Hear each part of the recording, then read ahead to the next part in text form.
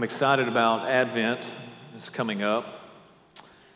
Advent is that time of the year as we prepare our hearts for Christmas. Advent is a season. Christmas is a season. And it's a time when we remember that the world waited for the Messiah to come into the world. This year we're going to be focusing on, in the month of December for Advent, we're going to be focusing on a sermon series called Pictures of Grace. We're going to be looking at the 5 women in Jesus' genealogy. Fraser Discipleship has actually written a devotional. This is what it looks like. Next week, these will be available on Amazon. If you want a discount, you can get one in our bookstore. I encourage you to do that. That'll be available next week. Also, if you have the app, raise your hand if you have the Fraser app. Just raise your hand. Good. If you don't have your hand raised, look around to somebody who has their hand raised and say, "What is that?" You know. If you have the Fraser app, you're actually going to be able to get these devotions every day. You can set a notification, get them every day for free. They'll just come to you. Or you'll be able to read them or listen to them. So if you want to listen to them on your way to work, some of our folks have done that as well. I'm thankful we have Sunday school classes, small groups who will be going through this study with us. And I'm also excited because we have other churches, even outside of Alabama, who are going to be doing this study with us as well. And so please be praying for our time of Advent together. This morning, I want to talk about how to complete your assignment. How to complete your assignment. I think that one of the ways that we honor those who go before us, and one of the greatest ways we can honor them, is for us to actually complete our assignment. They've already completed theirs. Your family members, your relatives who are now in the presence of the Lord, they've already completed their assignment, the assignment that God gave to them.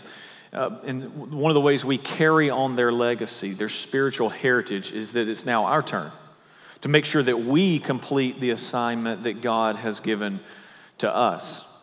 I love what Paul said when he's talking to the Ephesian elders in Acts 20. He knows that he's never going to see these people again, and he's pouring his heart out to them. He loves this church. He stayed there a long time. And as he's pouring his heart out to these leaders in Ephesus, he tells them in verse 24, Acts 20, he says, "I do not account my life of any value, nor precious to myself, if only I may finish my course and the ministry that I receive from the Lord Jesus," and that ministry is to testify to the gospel of the grace of God. You know, that's all of our ministry, right? Every follower of Christ, that is our ministry. We testify to the gospel of the grace of God. We just do it differently. In the ways we serve, in the ways we go about walking with the Lord in our life, we just do it differently, but all of our ministry is to testify to the gospel of the grace of God. But notice what Paul said there.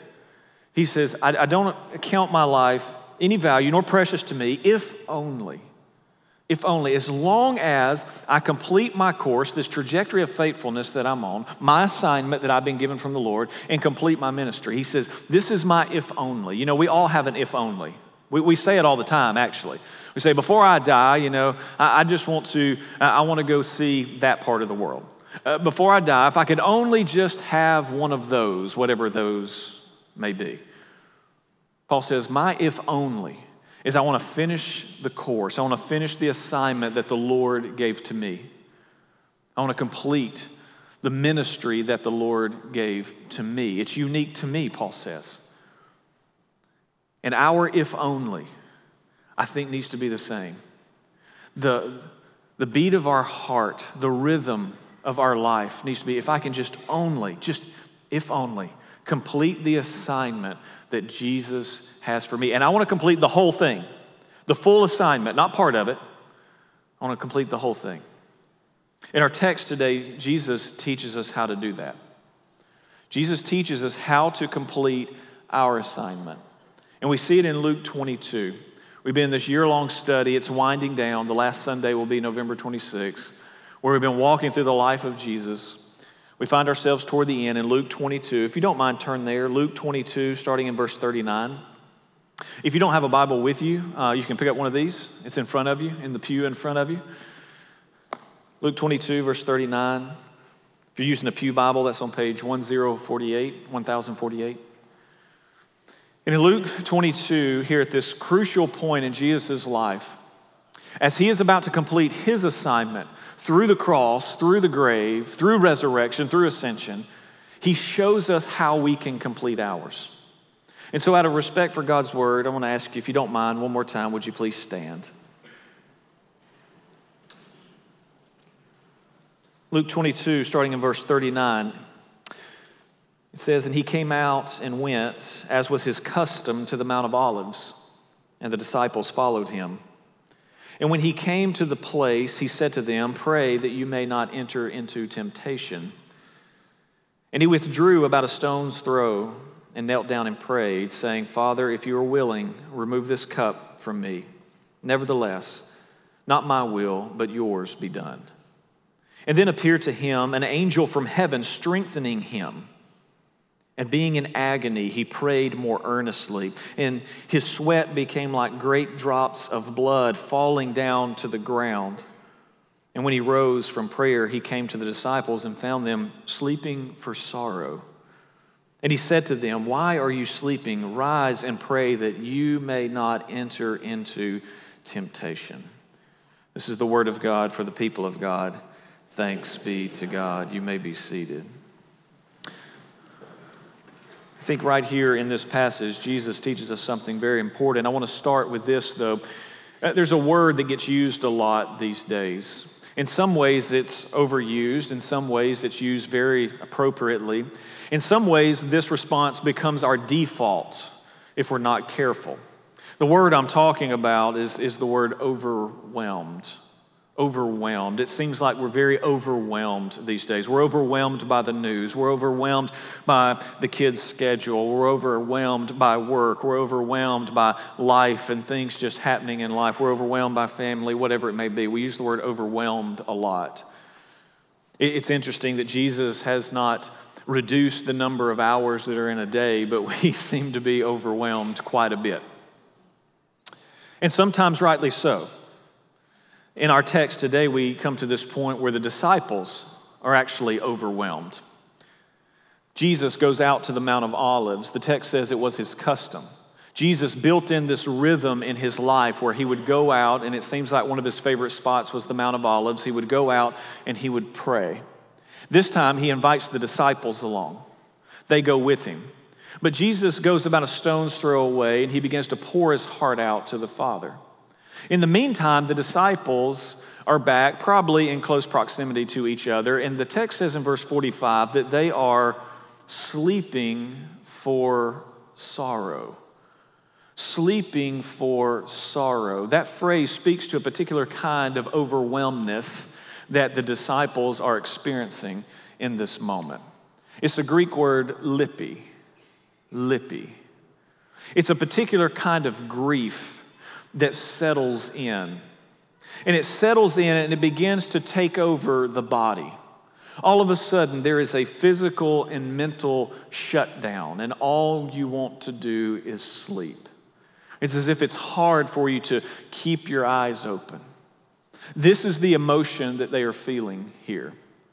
This is the emotion that they're experiencing. Everything that's been going on leading up to this entrance into Jerusalem and now the events that are about to take place there. Remember, it's been since Luke 9:51 that they've been on this journey. When it says that Jesus set his face to go to Jerusalem, his disciples have been with him all along the way. We're now in Luke 22, and a lot of things have been happening. He's had the Last Supper with his disciples. All of this is taking place. And then there are things that Jesus is talking about with his disciples about what's going to take place. And he's beginning to talk about this idea of crucifixion and rising on the third day. And all of this is weighing on them. And they come to this point. Jesus invites them to come pray. And their eyes are so heavy. They can't even stay awake. The grief, the sorrow, the pressure, the weight is overwhelming. Have you ever been there? Yes. Some of you have. It's that feeling of, I just can't get out of the bed. It's that feeling of decision fatigue. If I have to make one more decision. It's that feeling like you're just in a fog. It's like nothing is clear. You start forgetting things. You start forgetting where you left things, and more than usual. You can't think beyond tomorrow. That is what the disciples are experiencing in this moment. But the interesting thing is, that's not what Jesus is experiencing. The disciples are experiencing sleep for sorrow, lippy. They are overcome by this grief, but in verse 43, the text tells us that Jesus is actually being strengthened. They're experiencing sorrow. They can't even keep their eyes open, but Jesus, not Jesus, he's being strengthened, the text says. The text tells us that he's being strengthened to press in. He's being strengthened to press in prayer. In fact, verse 44 says that he prays more earnestly. Jesus begins to pray so hard that in this moment, his sweat becomes drops of blood falling to the ground, Luke says. It's as if Jesus is strengthened in this moment to agonize in prayer. Now, you need to know something about Jesus' prayer life. Jesus' prayer life would scare most people. It really would. And if you want to understand how Jesus prayed and what it sounded like when Jesus prayed, you have to understand one particular verse, and that's Hebrews 5:7. Again, if you have a Bible, go there. Hebrews 5:7. Write this verse down, circle it, highlight it, underline it, something. I want you to know this verse. Hebrews 5:7. Hebrews 5:7 says, in the days of his flesh, meaning in the days of Jesus' incarnation, his first coming, in the days of his flesh, notice it says days, Jesus offered up prayers, plural, and supplications, plural. Jesus, he's describing Jesus' prayer life. Jesus would plead with the Father about things and ask the Father to supply the things that he needs, okay? In the days of his flesh, Jesus offered up prayers and supplications with loud cries and tears. When Jesus would pray, many times, we get a glimpse of it here at the Mount of Olives. But when Jesus would pray, Hebrews says that Jesus would pray, and he would pray with loud cries and with tears. He would be sobbing, tears streaming down his face. This is how Jesus prayed. So many times we think that prayer is just that nice little thing that someone says and they sound like Mr. Rogers and it makes us feel good on the inside. Jesus prayed. When Jesus prayed, he prayed with loud cries and with tears, not just one time, many times, and he prayed to him who was able to save from death, meaning Jesus prayed to the God of resurrection. And then notice, it says, and he was heard because of his reverence. Reverence. So many times we think reverence means quietness. That's not reverence. That's just being quiet. So many times we think reverence means being calm. That's not being reverent. That's just being calm. You know, you can be quiet and you can be calm, and God can be the furthest thing from your mind, right? So yeah, we can fake reverence a lot in the church, where we try to act dignified. You know, we're just, let us pray. Right? That's what I normally sound like. Anyway. Jesus prays, loud cries, tears, and he has reverence for God. That's why he's heard. See, reverence is not about the volume. It's not about the noise in the room. Reverence is about who is hallowed in the room. That's what reverence is about. Jesus revered the Father. He was set apart as holy in him. That's why he would go to him and he would pour his heart out, loud cries and tears. As Jesus was praying in the garden, to be honest with you, I don't know how the disciples fell asleep, or I don't know how far that stone's throw was, because Jesus is over there agonizing in prayer and they're still falling asleep. But notice the difference. Notice the difference. The disciples are being overcome with sorrow. Many times that's where we find ourselves. But Jesus is being strengthened. He's being strengthened to agonize in prayer. And right here, Jesus teaches us how to complete our assignment. There's three words. The words are withdrew, willing, and will. I want you to see in verses 41 and 42. Withdrew, willing, and will. Notice it opens up and it says, after he tells the disciples to pray they would not enter into temptation, verse 41, and he withdrew about a stone's throw and knelt down and he prayed. Jesus needed some earthly separation so that he could have a heavenly connection.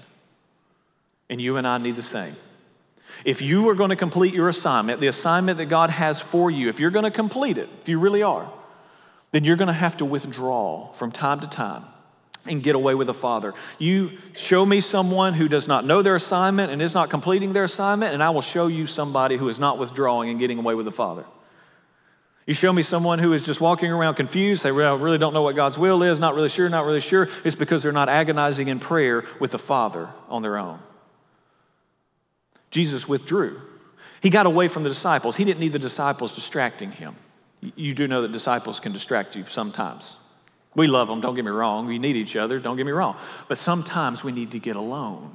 Jesus didn't need the disciples sitting there. I can just see them. They're over there praying, Jesus pouring his heart out. If he was close enough, the disciples would be like, psst, psst, Jesus, I know we're praying.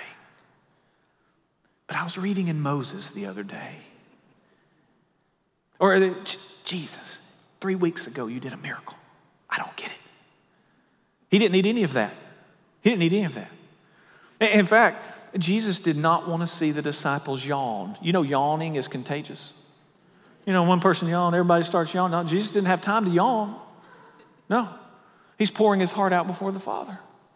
He did not want the disciples to distract him. He didn't want to look around and see their bored looks on their faces. He didn't want to see that. So he got away. Here's the thing. When we fail to withdraw and get away with the Father, when we fail to withdraw and get away with the Father, that's when we start surrendering ourselves to the currents around us. We find ourselves living unanchored.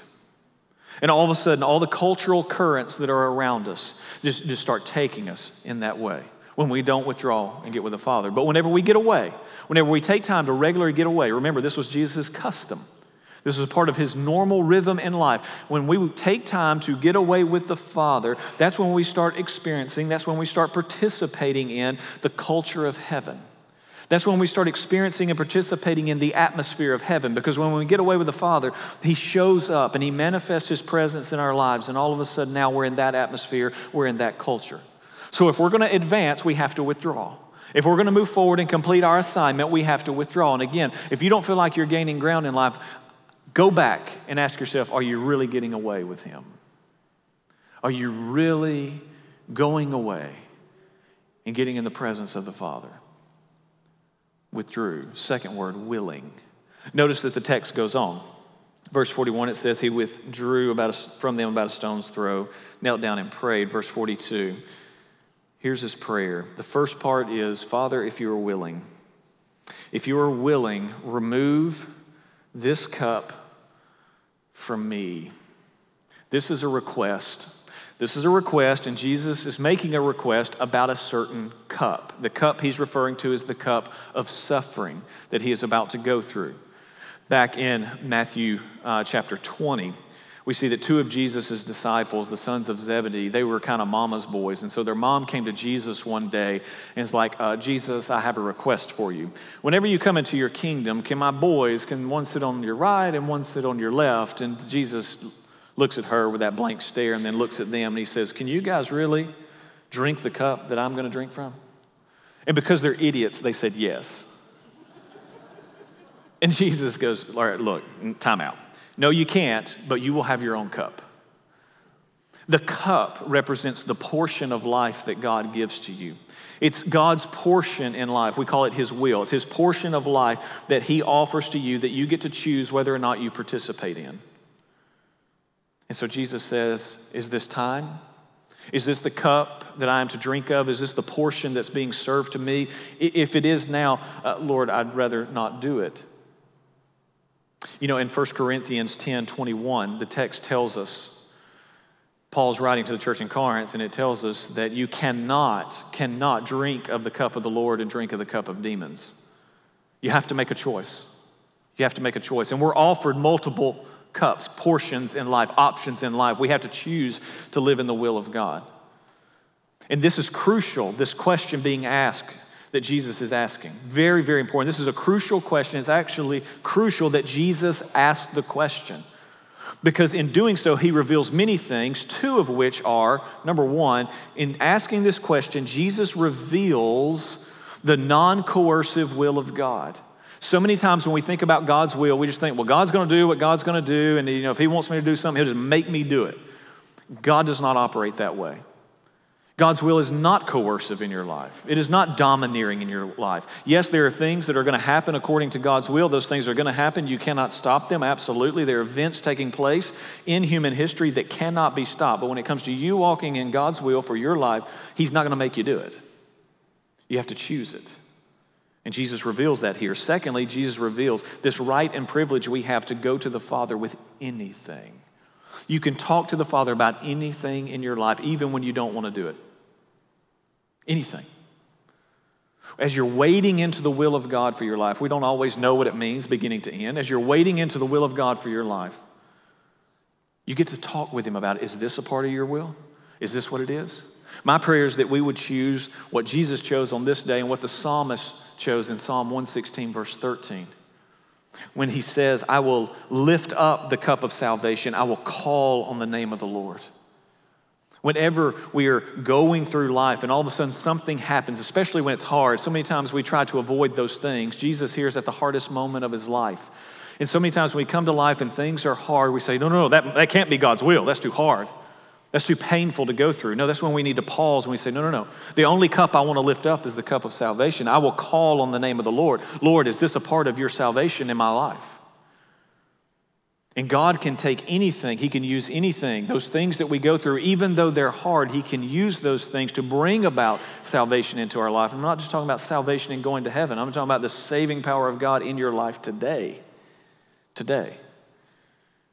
So it's very important that Jesus pray this kind of prayer in sheer honesty as He is agonizing, pouring His heart out to the Father.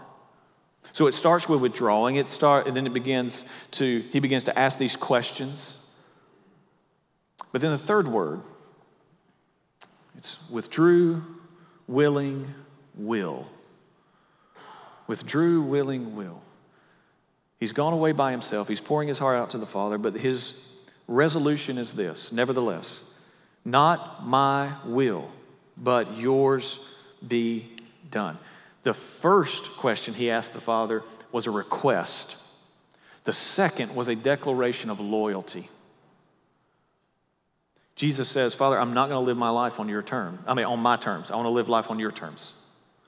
And anytime we try to live life on our terms, I promise you, number one, you're going to miss God. Number two, you're going to miss God's best for your life. Every time. And again, I want to complete the full assignment that God has given to me. I want you to complete the full assignment that God has given to you.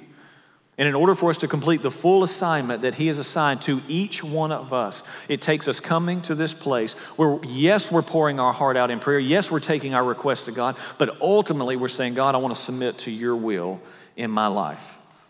And as long as we want life on our terms, we'll always miss Him.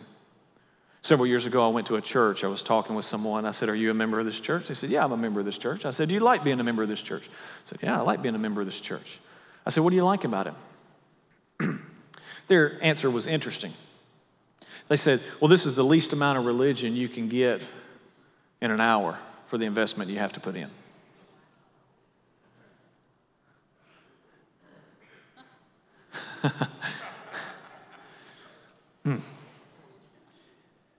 But so many times, isn't that how we look at life, if we're being honest?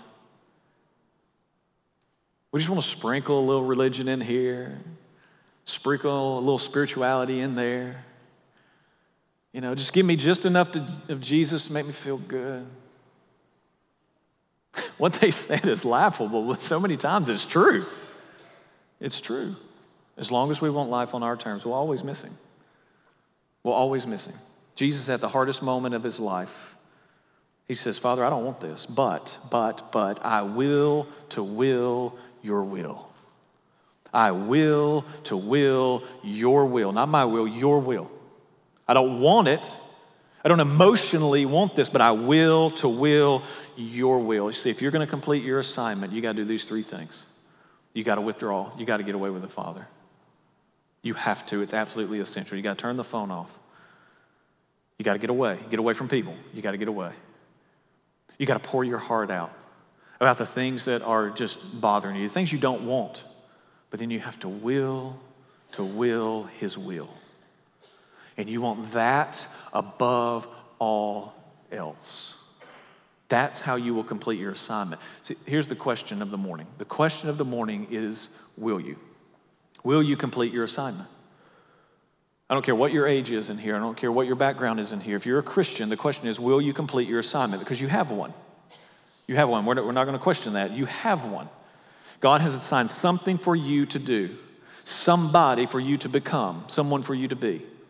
His assignment always involves those two things. Who am I to be and what am I to do? And the question is, will you complete it? That is the question. And if you're going to complete it, you cannot live in yesterday. So many times we live with regrets or we live with the glory days of the past or whatever it may be. Listen, yesterday is gone. It is gone. That's why Jesus says a servant is not fit for the kingdom of God if they put their hand to the plow and they constantly look back. If you're constantly looking back at yesterday, you're never going to live today. But also, you don't have tomorrow yet. Tomorrow's not here. You don't have tomorrow. That's why Jesus says, don't worry about tomorrow. Tomorrow will take care of itself. What you have is today. And the question is, will you complete your assignment today? Will you be who He's called you to be today? Will you do what He's called you to do today? You can't go back to yesterday. You don't have tomorrow yet. Will it be today? You see, the enemy of today is someday. Someday I will. One day I will. Or when things in my life get kind of settled, I will. No, you have today. That's all you have. And if you're going to complete your assignment, it starts today. To be who He's called you to be, to do what it is He's called you to do today. There's this disease in the church that keeps us from doing this. It's one word. It's called there's not. There's not. I'm Southern, so I put it in one word. It's actually three words. The words are, they are not. They are not. Well, they're not doing it. They're not praying like that. They're not worshiping. They're not in a small group. They're not in it. Who cares? In one sense. We have to ask the question, am I going to complete my assignment today? Don't look around. Don't compare. Are you going to complete your assignment today? I want you to. That's why I want you to withdraw and get away with the Father. So I want you to pour your heart out to Him in prayer, in agony, tears. Lay it all before Him. I think many times, I came out of the counseling field. I am for counseling, absolutely. But I think many times we spend years in therapy because we do not pour our heart out to the Father in prayer. And so we need somebody to process it with. Process it with the Father. Again, I'm not against counseling. Came out of that world. But we got to withdraw. We have to pour our heart out and then ultimately come to that place of declaration where we will the will of the Father above all else in our life. That's what I want for you. That's what I want for this church. That's what I want for me. That's what I want for my sons. That's what I want for my wife. That's what I want for my brother, my sister, in-laws, my parents. This to complete the assignment. We have a long line of those who have gone before us. Some of them, a few, are represented by these candles up here. And one day, one of those is going to represent me and you. And the question is, will you and I have completed our assignment? I pray we will. Let's pray. Father, help us. Help us. Help us not make excuses, but instead withdraw.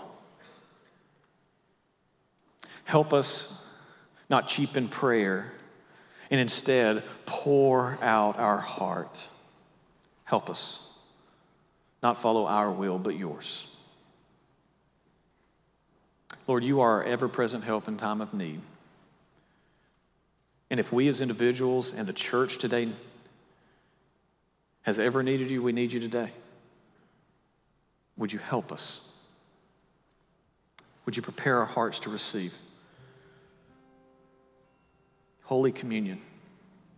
And as we take it this morning, may we declare, not my will, but yours be done.